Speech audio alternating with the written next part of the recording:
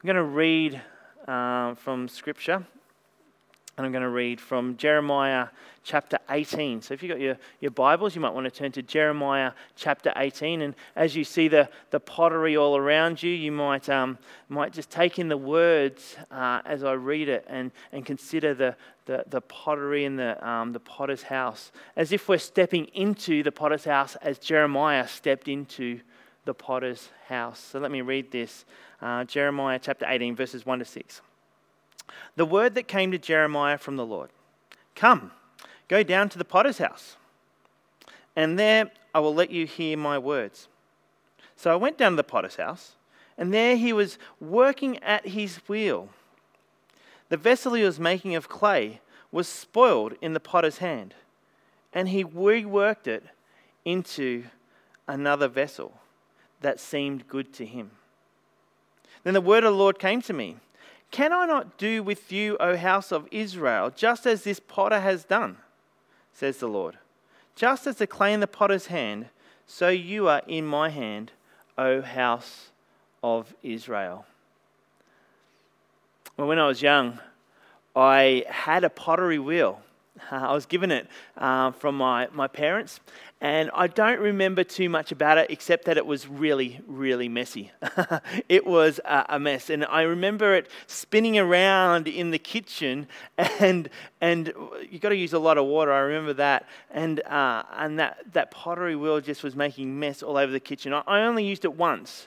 And I thought that was me, but having thought about it and thinking about would I let Kyra use a pottery wheel in the kitchen, I reckon Mum was probably saying, no, you're not using that again. But I remember making a pot and sort of shaping, and as the thing spun, just to move it around in your hands and guide the clay a little bit and to shape it around. And as it spun and it spun and it spun, it all of a sudden didn't become a pot like this. It became this funny shaped bowl that I tried to mold into some sort of a vessel that we could then put something in. It didn't work so well. And so therefore this morning I didn't bring my own pottery in. I allowed someone who actually can do this very well into the space, and that is Natasha Chance. So I didn't create, I don't know if you can see the pottery at the back. There's a few things back there, but I didn't create these pots. This is Natasha Chance's work, and it is brilliant work. So thanks, Natasha, for that and the expert pottery. I wish I could do this a little better, but for me, it's not my gifting as such, but it is fun to play with. Anyway, through the week, I started exploring the relationship between the potter and the artist. And as they sort of play with the clay, I don't know if that's the right word, but as they use the clay and mold the clay, there's a special relationship that goes on between the clay and the potter. And went down one road where there was an article that was talking about the emotional connection that has with the pottery. And I thought, I don't fully understand it, but interesting. But as I spoke to Natasha, she was able to tell me that clay has a memory. Yeah, clay has a memory. That's exactly right. It may not be that they remember the past Prime Ministers of Australia. They won't do that, although I'm not sure many of us can do that. We had a spate where we went through many of them. But clay has a memory. And you can go through the process of molding this clay and working it and shaping it. And then you put it into the fire, and it begins to sort of unwind. It's been spinning and spinning, and it begins to unwind and slightly cause a warp because it has a memory of what it was. Isn't that incredible? Clay has a memory. But the potter's relationship with the clay is one where the potter can continually remold and reshape the clay. So if I've got some clay here, and I decided that I wanted to try and make a little work of art in my hands here. So I've made my little work of art, and I go, well, actually, that's a beautiful work of art. I'm going to keep it here. And I could keep it there for days and days, but I can come back and go, oh, I didn't see that blemish. I can start to work it. So before it goes in the fire, I can do whatever with it. I can remold, I can restart, I can rechange, I can reconstitute the clay. Whilst it's not being in the fire, the potter can do anything else with this art, find some small blemish in it, then reshape and restart it again. Pretty amazing, really, this idea of clay. You know, this morning as we start a new series called Shape, we're going to consider the unique shape that God has molded you to be. The psalmist writes in Psalm 139, he says, I praise you because I am fearfully and wonderfully made. Your works are wonderful. I know that full well. My frame was not hidden from you when I was made in the secret place, when I was woven together in the depths of the earth. Your eyes saw my unformed body. All the days ordained for me were written in your book before one of them came to be. Isn't that incredible verses? I remember hearing these verses through a song by Rebecca St. James. I don't know if anyone remembers Rebecca St. James. She's the sister of the guys from For King and Country, if you know the songs from those guys that are quite popular at the moment. Worth listening to anyway. But as a young Christian, working at what it looked like to be a Jesus follower at university, with its amazing diversity and its sort of pub and drinking culture, I would listen to Rebecca St. James sing this psalm. And this is what it says in the song. I won't sing it to you because Rebecca St. James does it so much better than me, and I don't want to ruin a song. It says that you search me and you know me. You see my every move. There's nothing I could ever do to hide myself from you. You know my thoughts, my fears and hurts, my weaknesses and pride. You know what I'm going through and how I feel inside. And this is the chorus. It says, but even though you know, you will always love me. Even though you know, you'll never let me go. I don't deserve your love, but you give it freely. You will always love me, even though you know. God knows you so intimately, and even though He knows, He will always love you. It was powerful to hear that sung.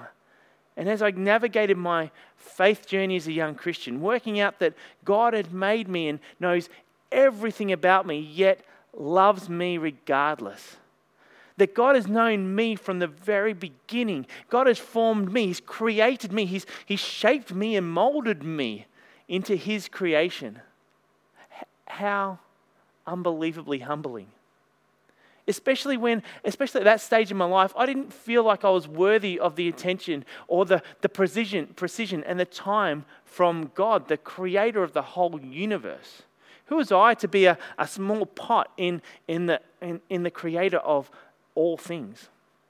Who was I to be molded by the potter's hand in the way that He molded the whole earth? Have you ever had that feeling? That absolute awe of God, the creator of heaven and earth, who sat creating in His pottery wheel and molded you into the exact shape He wanted you to be molded into?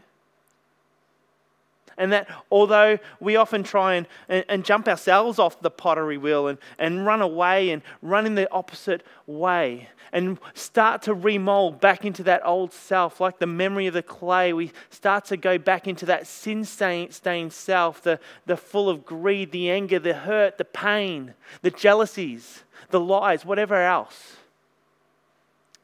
Even though He knows, He still loves us. And He wants to remold you once again into that unique you that He has in store. Because we, just like our clay, can continue to be molded back by our Maker into the original design that He had for you. You know, this is only possible though because of the sacrificial action of Jesus. You know, His death and His resurrection has removed the blemishes on the clay. He's made it perfect again. Today's Bible reading was from Jeremiah 18, and it reminds us exactly of this. Jeremiah, he's speaking to the Israelite nation who have moved away from the original purposes that God had for them. Sounds a bit similar to us They come a long way since they're journeying out of Egypt, through the flowing waters that were pulled back of the Red Sea, wandering out into a desert, faithfully following the clouds and the pillar of fire, and wandering around, crossing over into the promised land. A lot had happened since, including being deported to Samaria by the Assyrians. That wasn't great. But Jeremiah's message to the Israelites was a message of hope within that hopeless situation. In fact, Jeremiah 17 describes how bad things got for the Israelites while they were in Assyria. Jeremiah 17 verses 1 to 2 say this: Judah's sin is engraved with an iron tool. I mean, that's really etched in there. If I sort of tried to etch something in here and got an iron tool, it'd be really etched in there. Judah's sin is engraved with an iron tool, inscribed with a flint point on the tablets of their hearts and on the horns of their altars. Even their children remember their altars and Asherah poles beside the spreading trees and on the high hills. The Israelites had totally forgotten who they were worshipping. They'd neglected their first love. They'd neglected the potter who had molded them and shaped them and given them a purpose. And they'd started adopting this idolatrous rituals of the place that they'd been taken to, rather than remembering the promises of Yahweh way back in the desert. It was so bad that even as their children grew, all they saw were the foreign pagan ways they were following. The Asherah poles in the fields. They could see it for miles. They could see these pagan ways. And God gives Jeremiah a message in this time to go and watch the potter at work. Head down to the potter's house. And so he goes and he sees this potter, and he sees the potter. He's sort of shaping his pot, and he sort of sees it, and the pot was sort of soiled. And as he turns around, he sees a part of it, and he goes, "That's not right. Something's not right in this part of the pot. It's not how the potter wanted it to be." And God's word to Jeremiah was that the potter will reshape that pot again. The potter will change it to make it how he wants it to be, without blemish. And God's word to Jeremiah was that God can do exactly that to these chosen people who have walked so far the other way, off course, that God had promised for them. I can remold them. I can reshape them. I can do this for them. I can shape them once again to what I want them to be. And this morning, God has that same message for you. See, God wants to shape you into that uniqueness that He made you to be.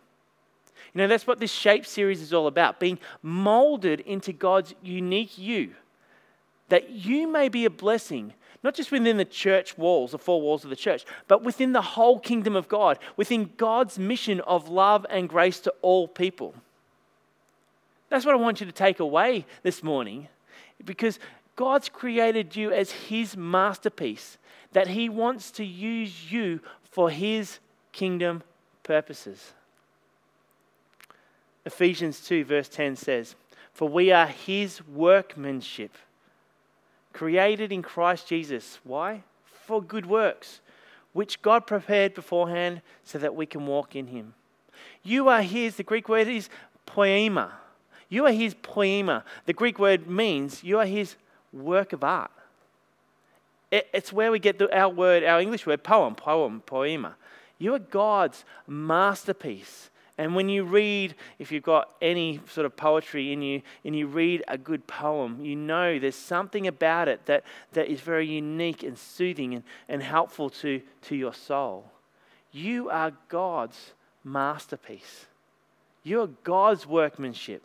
He's molded you. And just like these beautiful pieces of art that Natasha has made, the ones behind me and the ones here, they're crafted. They're unique. None of these two, they might have some similarities, but no two pieces are the same. They're uniquely designed by their creator. You know, we are God's masterpiece, uniquely designed for a unique purpose. You know, I still marvel that our fingerprints are all different. I marvel at that. I think about how many fingerprints there are and how many patterns. I can think about 30 different patterns, and then I go, well, I'm stuck now. But God's masterpiece of you is unique, designed for a unique purpose. And whilst we might walk away from that original design through our sinful nature, the promise that we can find today is that every Christian, every Jesus follower can be continued to be molded into God's unique shape and design for you. And we can do that by following the shape that God has made you to be. So over the next 5 weeks, we're going to explore that shape. It's an acronym, SHAPE. And some of you may have done the SHAPE series before. I know it's been done here at KSBC. I remember doing it way back while I was worshiping at Heathmont Baptist. I remember going through it and thinking, I was quite young, but thinking, this should be great. I'll find out where I should serve in the church. This will tell me exactly that if I should be a leader of a kids' church or youth or be on the welcoming team or just be part of the worship team, what I should do. And I remember going through it and thinking that was really helpful. Helped me to understand my spiritual gifts. It's helped me to think about where I would fit my heart for the church and that sort of thing. But I can't remember a whole lot more than that until I started exploring it again. And it would be great if SHAPE was able to help us to consider how we can serve God, sure, in and through the church when we're back. That's fantastic. And when we get back into church, we're going to need volunteers. It's going to be as important as ever. Volunteerism at the moment in our world is down. So it's going to be important that we have people serving in church in the way that they can feel that they're blessing others and being a blessing. But what I've found as I've been preparing this series is that finding your unique shape is not all about just serving in the local church. It's actually hits a kingdom purpose. So your unique shape moves beyond doing a role in the church environment. That might be a part of it. But your unique shape is designed for a kingdom purpose to be used within the mission and ministry of God. You know, as we discover that unique shape, we start to discover how we best can connect with our neighbours. As we discover our unique shape, we find out how we can best serve our local community. As we look at how we are uniquely designed, we can work out how we can be a blessing to others. We're going to see how your unique shape might impact your career, your workplace, your relationships, how you use and see your finances, the things that you do, your hobbies. In every part of your life and God's mission, God uses your shape for His kingdom purposes. So the only question that remains for us is, what is your shape? Let me just explain this acronym SHAPE, and I'll finish up with this for today as we get into it for next week. But SHAPE is an acronym developed by Rick Warren from Saddleback Church in the US. It's quite old now, and as I said, I did it while I was at Heathmont. Now, we haven't been at Heathmont since we left for England in 2004, so we know it's going back. That ages me, which is unfortunate, but it's going back. But it doesn't matter because our unique shape, it's actually a biblical-based program. So let me go through the acronym quite quickly, and next week we'll start to pick up on the S, spiritual gifts, and then the weeks after we'll go through the rest of the acronym. So here we go. So the S means spiritual gift, and this spiritual gifts is a set of abilities, special abilities that God has given you, or gifts that God has given you to share His love and serve others. The Bible sets out at least 20 spiritual gifts, and we're going to look at some of them next week in detail. I believe that God has given every one of us at least one of these gifts. Every believer has something to be used to benefit others. Every time you do something and you do it well, and you do it and you enjoy doing it, you're revealing the giftedness that God has given you. And God says that every believer has at least one gift. So we're going to look at how that impacts your life. Not just how you serve at church, but how your work life, your career, your whatever, university life, how you go at heading into the exam periods. The H stands for heart. Your heart is the special passions that God has given you so that you can give Him glory on earth. It's what drives you. It's what motivates you. We all have different motivations, don't we? Different drives, different interests. I know that Solari loves to get out in the garden. She loves it. She loves pulling up the weeds and digging in there and getting her hands dirty and having the chickens around her. She loves it. Jasper's the same, gets in there. Whereas for me, take it or leave it. It doesn't fill my heart. We all are different. We have different drives, don't we? Different interests. And that's okay. Would you agree that there are some things you care about deeply and there are other things you don't care about as deeply? That's sort of revealing your heart when you have a passion for one and not the other. And our hearts, are... Sorry, hang on a sec. Our hearts show up what we want to do, and they can be different. The Bible says, "For it is God who works in you, inspiring both the will and the deed for his own chosen purpose." You find that in Philippians 2 verse 13. God puts desires in your heart. The way you discover what your heart is, your basic motivation in life, it asks one question: what do I love? What do I love to do? What do I love to think about? When I think, what comes to my mind? What do I dream about? What do I turn to?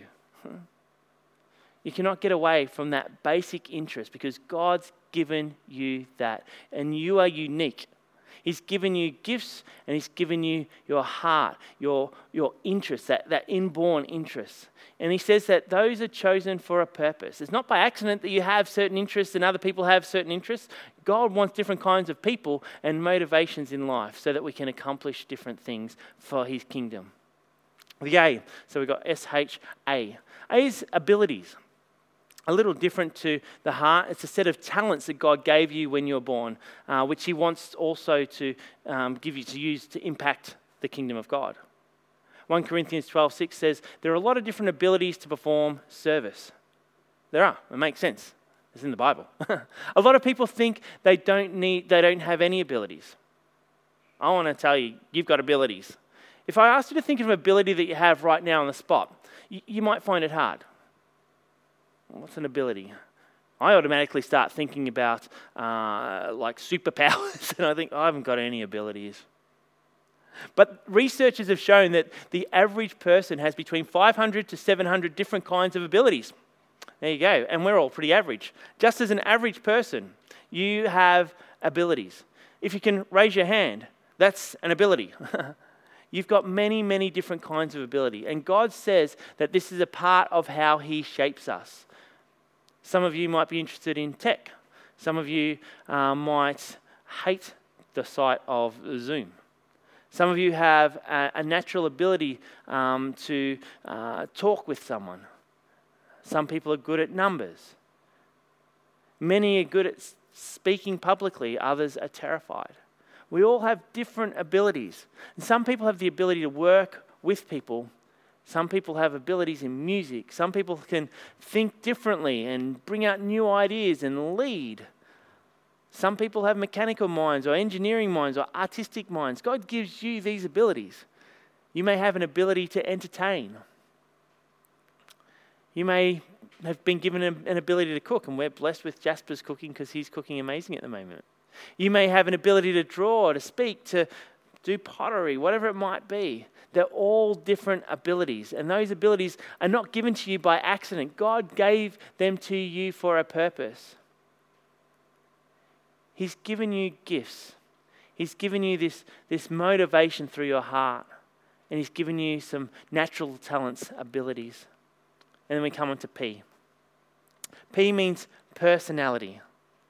So the special way that God wired you to navigate life and fulfill the unique kingdom purposes. When I think of personality, I tend to think of the loud and the out there person, the life of the party type person. They've got great personality, I would think. But the reality is that we all have a personality, don't we? Personality refers to three things: the way you act, the way you feel, and the way you think. The root of your personality is the way you think, because the way you think actually determines how you feel, and the way you feel normally determines how you act. So it all connects in. And even the Bible says the root of your personality is your thought life. Proverbs 4 verse 23 says this: your life is shaped by your thoughts. Personality is a very complex thing though. Researchers have discovered that there are at least 18,000 different personality traits. When you put those in combinations, the combinations become endless. We are complex beings, but each one of us has an individual personality. From a very young age, we could see that Tarquin, Jasper, and Kyra all had very different individual personalities. It's complex, but it's part of what makes you unique. It's part of your shape, your gifting of God, your heart, your abilities, and your personality. And E is your experiences. Your experiences, those parts of your past, both positive and painful, which God intends to use in great ways. You see, God plans experiences into your life to shape you. Romans 8:28 says, and we know that all things happen, we know that all that happens to us is working for our good if we love God and are fitting into his plans. God is both organized and purposeful and planning personal experiences for us. If we have eyes to see, we will see God using us and using our experiences, the things of the world, what's happening in and through our world. He uniquely allows things into your life. You've got to be a little careful here. He doesn't cause all things, but he sees them and he allows them to be brought into your life. And that can be bad as well as good. Our hard experiences are quite often the things that shape us even further. So God wants to work through these through these experiences. So that's shape. That's what it all means. So over the next 5 weeks, we're going to do that, and the Connect groups are going to be, or most of the Connect groups will be part of this as well, and engaging the Shape course. So if you're not in a Connect group and feel like you want to engage in this a little further, please email me or email the church, and we'd love to try and connect you into a group, whether it's a group that's already there or a new group. You know, to find our shape for mission and advancing God's kingdom. And as we work out our new shape, or our shape that God has molded us to be, we're going to start to see God use us in these kingdom purposes. I'll finish with a story from Max Lucado. He shares this story in the book, Cure for the Common Life. He says, Da Vinci painted one Mona Lisa. Beethoven created one Fifth Symphony. And God made one version of you. And you are it. You're the only you that there is. And if we don't get you, we don't get you. You're the only one shot we have at you. You can do something no one else can do in a fashion no one else can do it. You are more than a coincidence of chromosomes and hereditary, more than just an assemblage of someone else's lineage. You are uniquely made. But can you be anything you want to be? If you are uniquely made, now stop and think about it. If you are uniquely made, can you really be anything you want to be? If you don't have the sense that takes care of numbers, can you be an accountant? If you don't have a love for the dirt, can you be a farmer? If you don't have an appreciation and a devotion to kids, can you really be a teacher? Well, you can be an unhappy one, an unsatisfied one. You can be one of the 87% of the workforce that doesn't like their work, or one of the 80% of the people that says, I don't use my talents on a daily basis. You can be a statistic. And Lucado goes on, but he ends with these comments, and these are really powerful words. Can you be anything you want to be? I don't think so. But can you be everything God wants you to be? I do think so. And you do become that by discovering your uniqueness. My hope is that you are able to go on this journey through the series, discovering your uniqueness, discovering how the potter is remolding you into who he's called you to be, that we may serve in God's mission wherever we may be. Let us pray. Our Lord and God, we give you thanks and praise that you are the potter, that we are the clay. We haven't got the creative part in us, that you created us, you molded us, you shaped us into your likeness in such a way that we become your hands and your feet, that we become people who are shaped for mission of God, that we can be those who are able to speak life into situations where there seems no life can be spoken into, that we can be neighbors who love, that we can be friends who care and who assist, and that when we go off the track and become blemished, that we're molded again by our Father. We thank you, God, that you are the potter. Help us over the next 5 weeks to understand our shape. Our shape, not just for serving in church, our shape for serving you in every aspect of our life.